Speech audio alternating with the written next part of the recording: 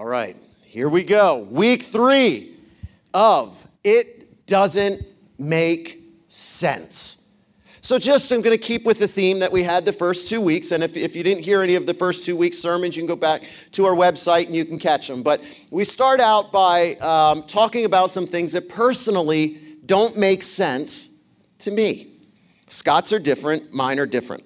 So it doesn't make sense to me that milk is now made from almonds and oats and not just cows. And I like it. That doesn't make sense to me. Or it doesn't make sense that anyone can become an expert on any topic in 10 minutes by watching a YouTube video. That doesn't make sense to me. It doesn't make sense to me that YouTube was started 17 years ago. So if you're 17 or older, you're like, wow, YouTube. All right, what would we do without YouTube? What's interesting, I did some research. Do you know that YouTube was launched on Valentine's Day, February 14th? Why? I have no idea. I just thought it was an interesting fact. All right, it doesn't make sense that you can drink a drink, but you can't food a food. You never thought about that one, did you? It doesn't make sense that the word fridge, which is short for refrigerator, has a D in it, but the full word refrigerator doesn't. It doesn't make sense to me. Or it doesn't make sense. It pains me to do this one. It doesn't make sense that the Eagles are still undefeated. How many weeks do I have to say that? It's killing me. But I got to give it to you. And here's the last one. It doesn't make sense that I'm willing to pay an already wealthy credit card company 19% interest for my impulse spending. Yeah, that one gets quiet. There's no laughing to that one, is there? That one's painful. Sometimes it's 23, 24. Oh yeah, that doesn't make sense to me at all. So last week, one of the things that I mentioned was comparison will always kill contentment. And I love thinking of these short, sticky phrases because hopefully it'll come back to you at some point through the week. And when you find yourself comparing to someone else, you'll remember that, that kills my contentment. Well, I started thinking about that and I thought, you know what? There's something else that kills contentment. Complacency. Complacency can also steal your contentment. Listen to the Bible never tells us at any point to be complacent. You're never going to find it. The Bible doesn't tell us to be lazy. In fact, it tells us the opposite. It tells us, and I believe this, I've seen this, I believe that God rewards hard work. I believe that. Listen to what Proverbs says. Proverbs 10:4. Lazy hands make a man poor, but diligent hands bring great wealth. I believe that. Or what about this one in Psalm 75, 6 and 7? This one's really interesting because I believe that promotion also comes from the Lord. Psalm 75, verses 6 and 7 says, no one from the east or the west or from the desert can exalt themselves. It is God who judges. He brings one down and he exalts another. I believe God honors hard work. I think working hard and trying to further yourself, I think it's a good thing as long as you realize that Christ is at the center of that. When he gets pushed out of that circle, that's when it becomes a problem. And so today, I want to talk about 3 pillars of biblical stewardship. Now, I want to stop right there because that word stewardship, that's one of those churchy words. And I don't want to ever be like, think everybody understands what that means, because when I first came into church and you started using these churchy words, I'm like, I sure wish a pastor would explain what that means. I'm probably the only one who doesn't know what that means. So stewardship, I love the definition that Webster's gives us. It's perfect. The careful and responsible management of something entrusted to one's care. I'm going to say it again. This is a great time to write notes. I love seeing those pens go. I assume that when your head's down, you're not sleeping, you're taking notes. So that's a good thing. The careful and responsible management of something entrusted to one's care. Now, I believe that can go even further than money. I believe children is another one. Your career is another one. Whatever is entrusted to you, you need to be a good steward. Time is another one. We are all given the same amount of time, but we use it differently. We steward it differently. It's completely up to you. Are you responsible with those things? So I think we can break our financial stewardship down to 3 areas, 3 basic categories: spend, save, and give. Those are the 3 basic things that I believe that you can do with what God has given you. Now, here's some questions, because you know I like to ask questions. What money spending habits do I have that are life draining? What do I do with my money that is actually life draining, that doesn't feel good? Here's an example. Paying that 23% interest on your credit card is life draining. Every month, maybe like you, I get a mortgage statement and I have to pay my mortgage, and I always look at the principal and the interest. I don't know why, because it makes me want to cry every time I do it. If you haven't done it, do it this month. It's a real eye-opener. It's a real eye-opener. It doesn't feel good. Or, what money spending habits do I have that give life? What does it feel like when you give at church? Is it with gnashing of teeth? You write the check, or you give, or you text? Or is it life-giving? Have you come to the point in your life where giving actually feels good? Have you ever been at a drive-thru or somewhere and you pull up and you've ordered a coffee or whatever, and the lady says, "Oh, the person in front of you paid for it"? That's life-giving to me. But you know what it makes me want to do immediately? What if I pay for the person behind me? And before I say that, I look to see how many people are in the car. No, I'm just kidding. Maybe a little bit I peek.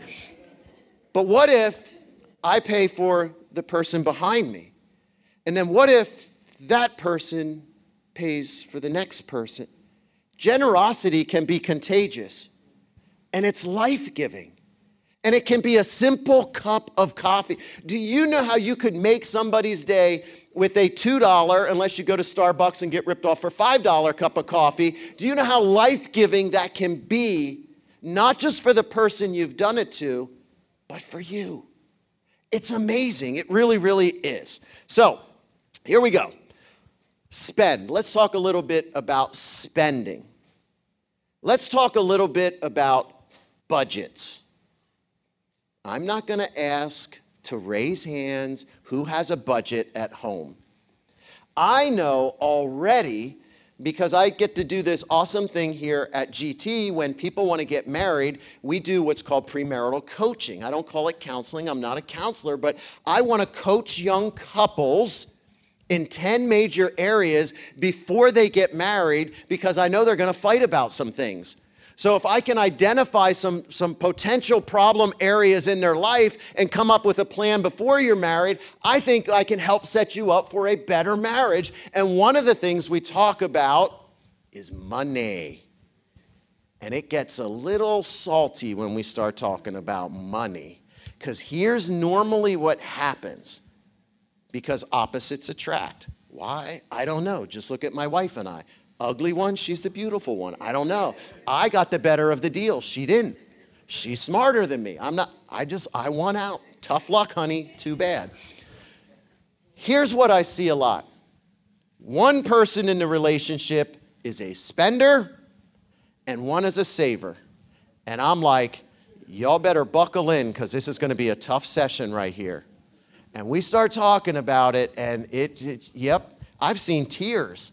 It gets crazy because one is a spender and one is a saver. And then I ask this question: do either of you have a budget or know what a budget is? And I would say legitimately 80 to 90% of young people that I coach, they don't have a budget. Now, I try not to react, but I'm super surprised. And so what I do is I actually have a very detailed sheet, and their homework is first to not be mad at each other and pray for one another, because you're really mad at each other right now. But then you have a week to fill out a budget.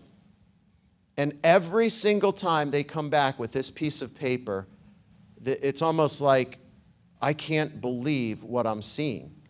It's a tool to help them. And it's very, very simple. You can't spend more than you bring in. It's pretty simple, right?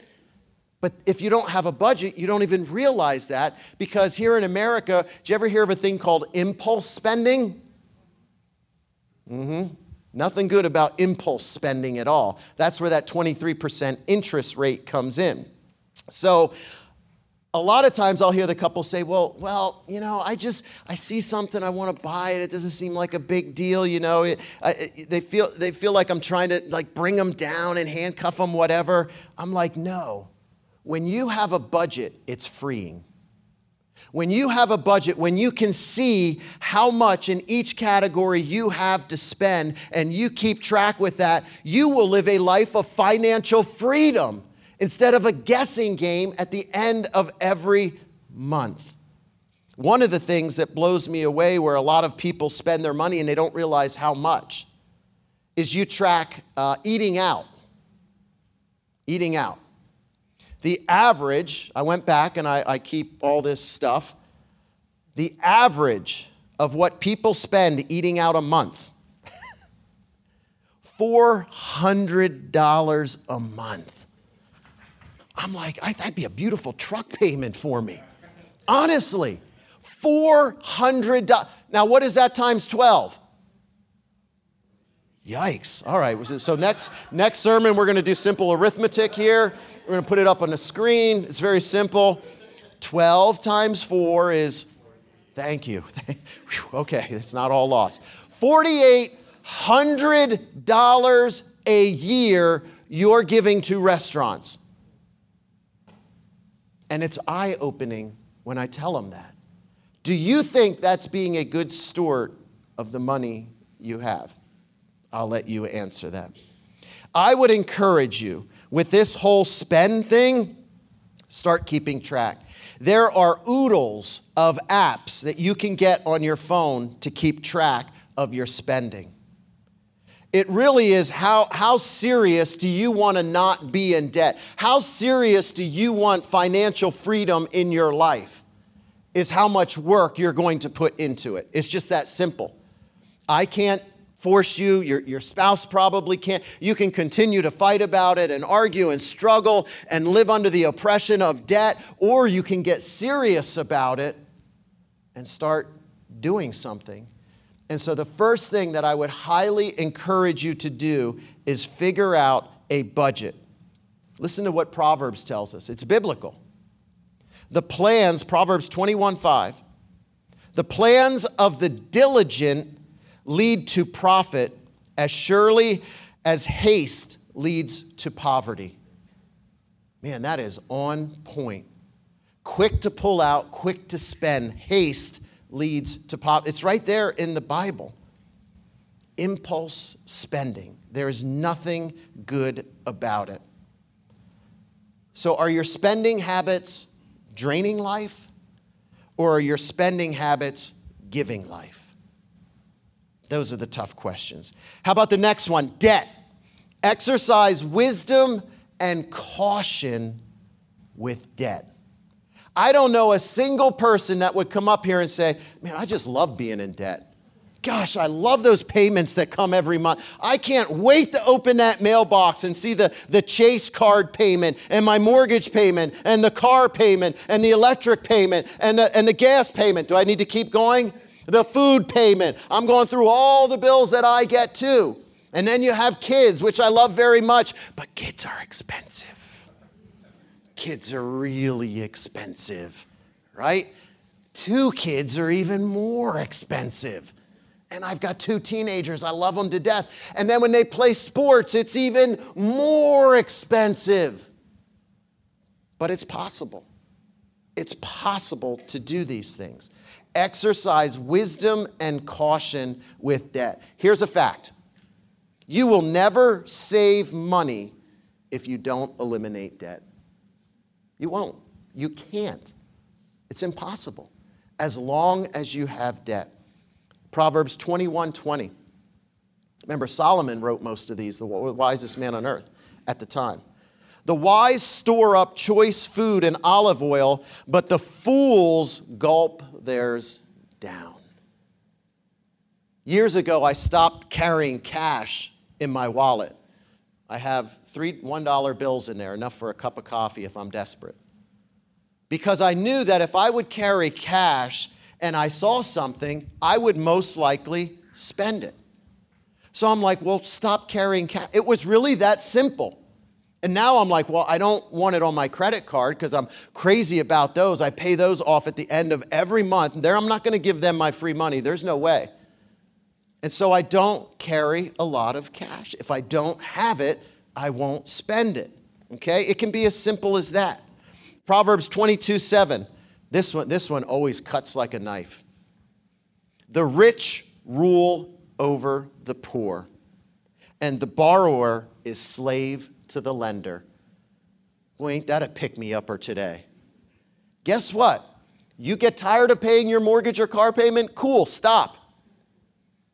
You're going to come home to a big orange sticker on your front door and a lock. Or you're going to come home and your car's gone. So you can stop paying if you want, but the reality is they own you. It ain't your car until you have that title in your hand. It isn't your house until you have that title in your hand. Think about that. Your credit card that you owe money on, you're a slave to them. That drives me crazy. No, it's not going to happen. And it starts with the budget, and then it starts with good habits, which are biblical habits. I have never met somebody I've counseled who just says, man, I love this debt. I feel so good every night. I can just sleep like a baby knowing I have. I looked up the new amount of the average American debt. $96,371. Yikes. I need a volunteer. I know y'all scared. Yeah. Oh, you might be too big. You look like you lift weights. No, come here. You do lift weights. You look like you eat weights. All right, so you just hang out there, all right? Oh, great. Oh, yeah. Yeah. So this is the real deal. All right? You come out here to the front. What's your first name again? David David Shields. All right. David, you might be here a long time because you're a healthy young man.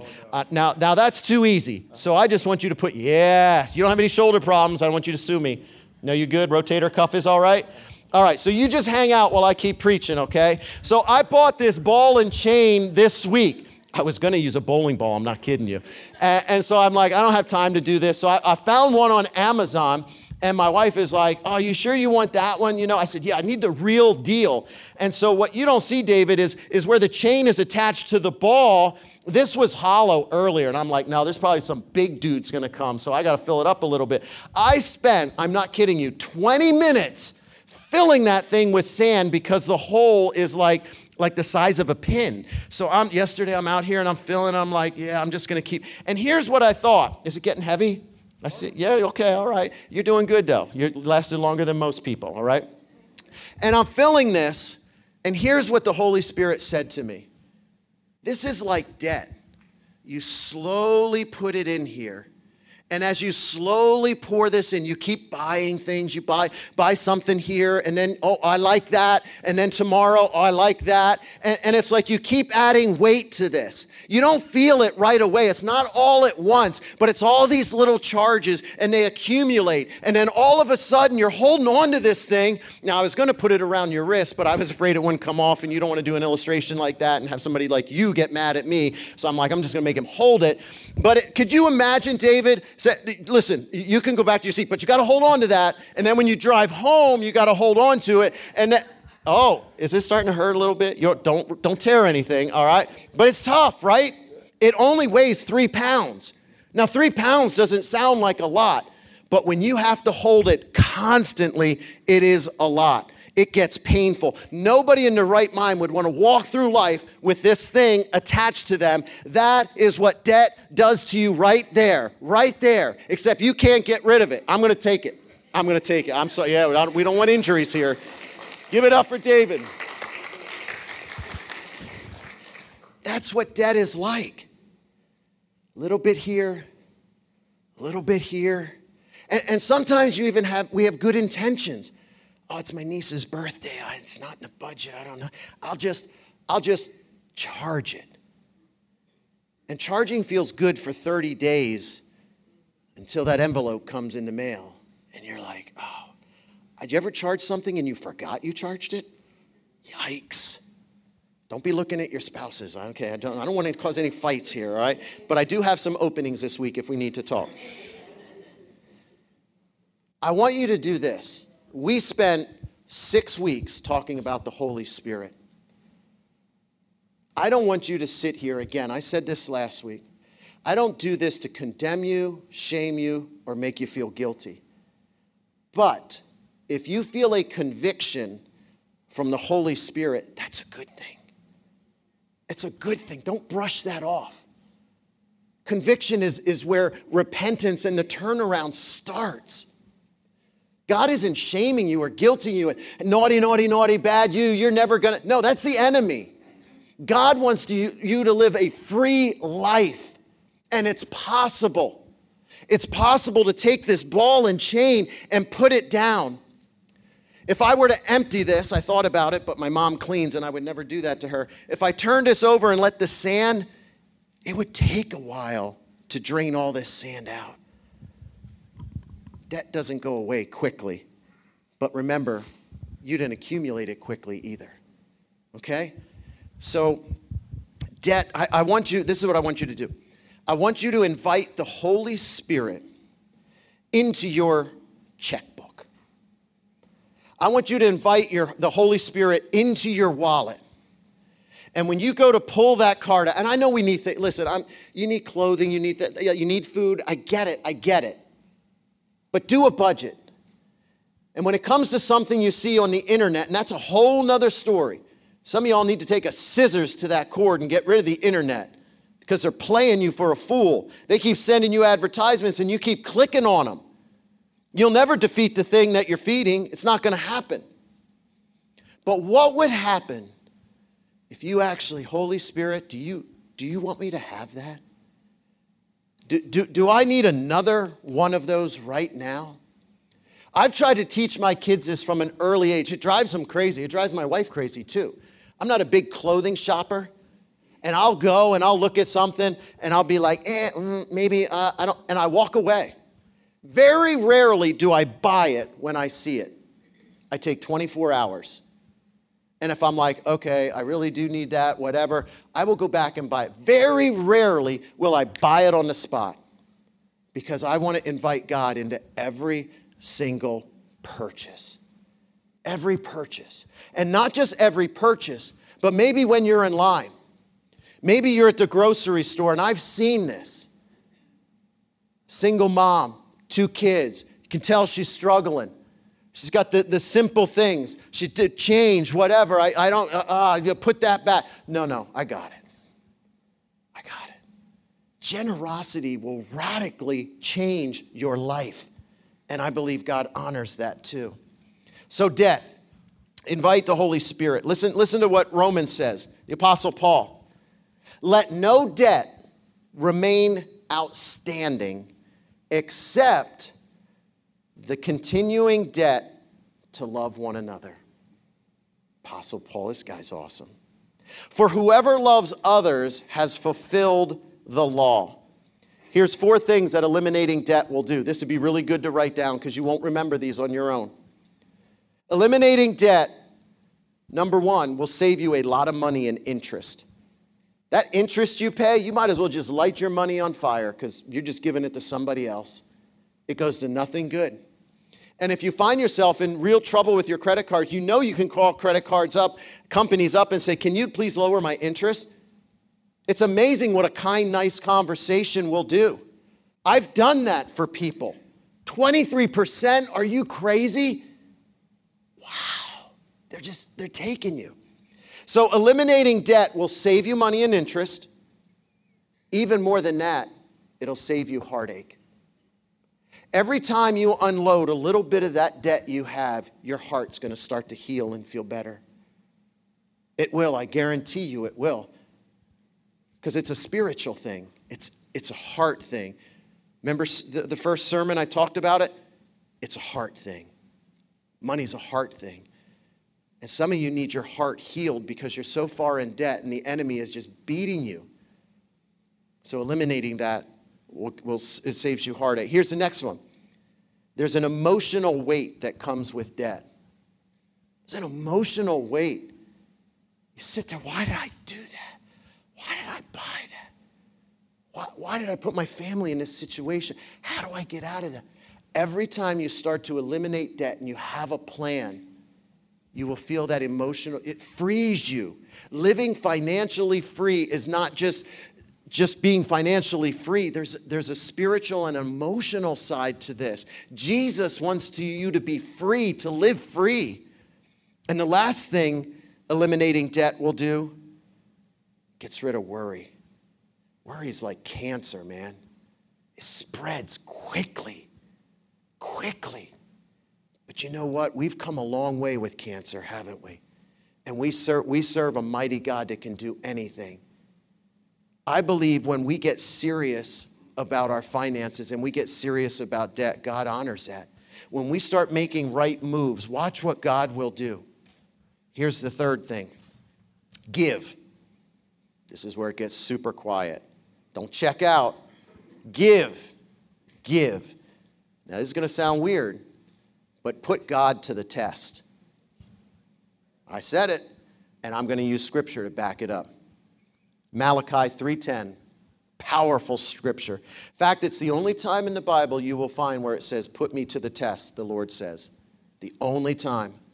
Malachi 3:10 says, bring the whole tithe into the storehouse, that there may be food in my house. Test me in this, says the Lord Almighty, and see if I will not throw open the floodgates of heaven and pour out so much blessing that there will not be enough room to store it. Please don't take this as prosperity gospel. It's purpose gospel. We are not a prosperity preaching church. We are a purpose-driven church. And the Lord tells us that we are to bring the 10% into the storehouse.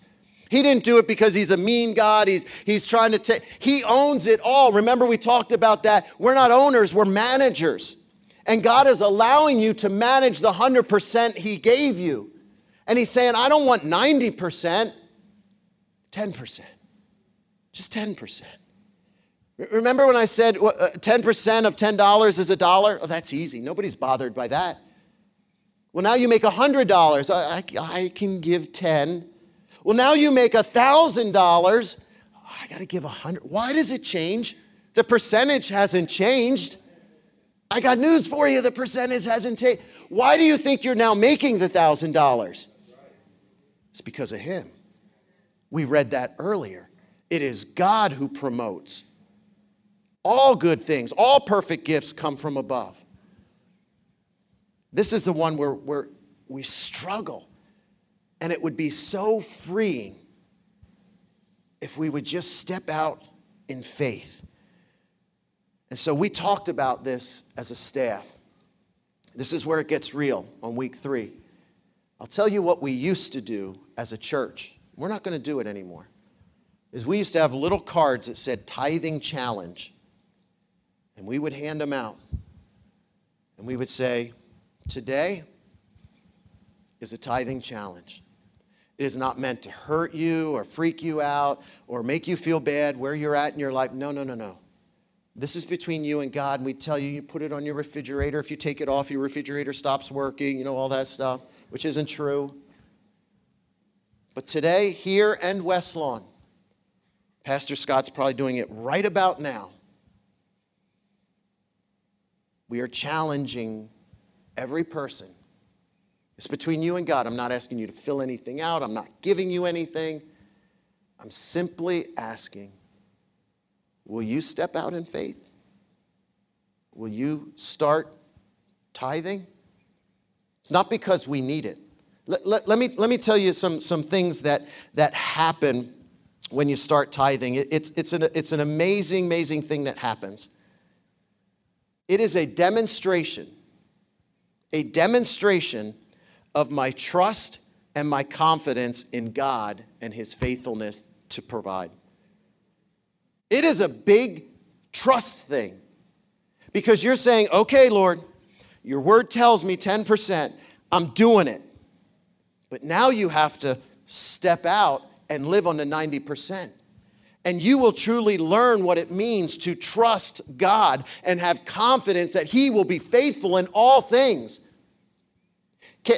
Why can we believe God with an eternal salvation of our souls, but we can't trust Him with money? Think about it. We trust Him with our children and our job and all these huge our health. But that money thing, I don't know. He tells us, if we do this, then. It's an if-then statement. If we give back, then He will open the windows of heaven. Blessings will come. Here's what else tithing will do. It will break the hold of materialism in your life. Because you're going to have to reassess what's really important to you. And see, that makes us uncomfortable here in America because somewhere along the line, we think we deserve whatever we want. Really? How can we feel that way when we see our brother, our sister in need? It doesn't feel right. We all sit here incredibly blessed. I don't care where you're at in the income level. We are a blessed nation. We are a blessed country. Financially. Here's the last thing tithing will do every time. It will build His kingdom before my kingdom.